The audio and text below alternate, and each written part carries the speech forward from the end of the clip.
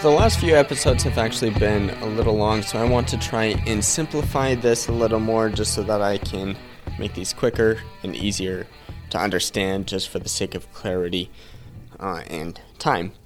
But in civil procedure, we started talking about venue. There's going to be two parts to venue just because we went over some of the rules today, and tomorrow, or rather next week, we're going to be getting into an example with the case.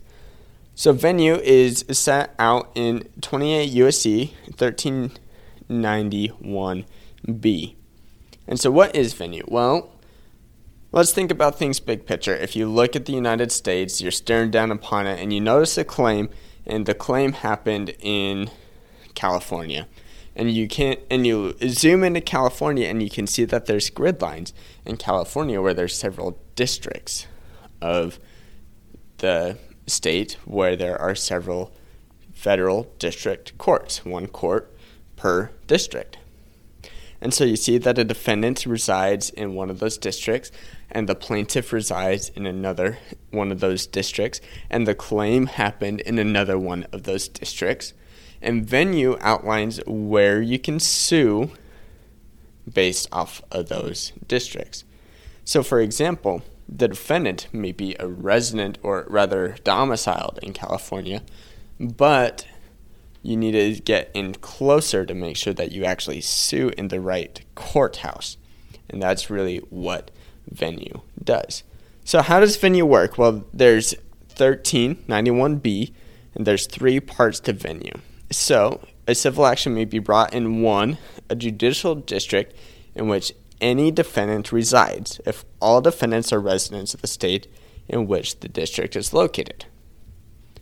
2, a judicial district in which a substantial part of the events or omissions giving rise to the claim occurred, or a substantial part of property that is the subject of action, is situated.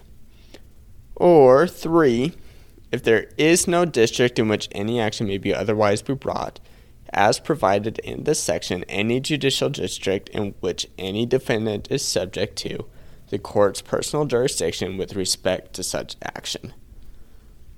Okay, so let's break that down. What's 1391B1 saying?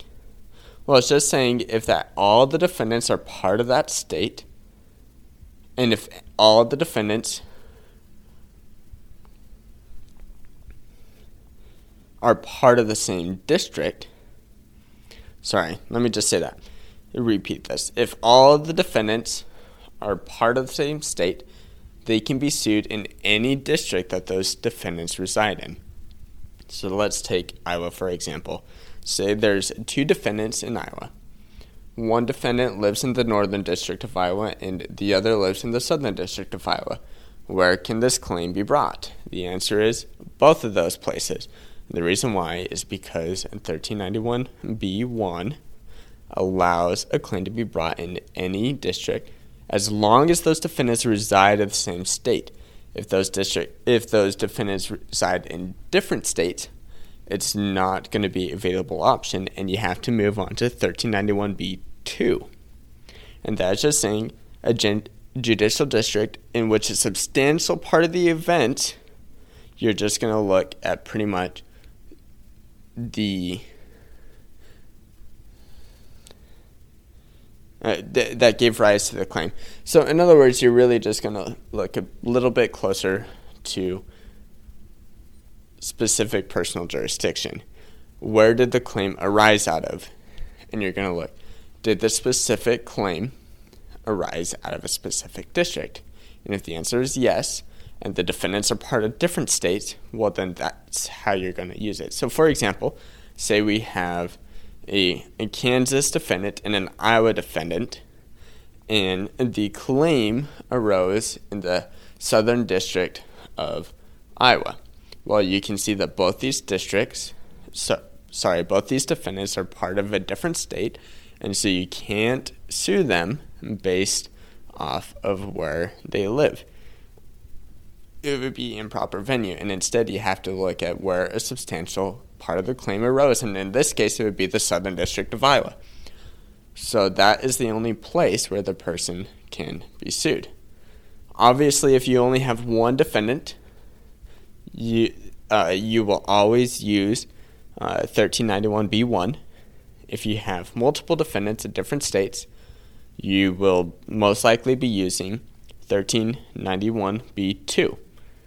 And lastly, this third option is just saying if neither of those work, well, then you're going to look at the personal jurisdiction, and that's going to mostly be in regards to foreign defendants.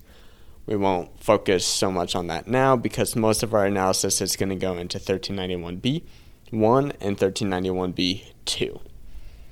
And that is a little brief overview of venue. Thank you for listening to this episode of The Law Schoolers. Before I let you go, there are 4 things I want to say. The first thing is if you enjoyed these episodes and if you enjoyed the website, I would invite you to go and join Law Schoolers Pro. And you can do that by going to lawschoolers.com/join. It's a way for you to support us, but there's also a lot of features there that I think you will enjoy. Second thing is that nearly all of our episodes are unedited. The only ones that aren't are pre-law materials, and the reason for that is so you can actually see the legal material in its raw form as I'm learning it as well. The third thing is that the information contained in these episodes are specifically only for educational purposes. They're not to be used as legal advice, and with that, the fourth thing is if it is used as legal advice, we are not liable. That is, Law Schoolers is not liable for any legal outcomes. Thank you again for enjoying the show. Have a good one.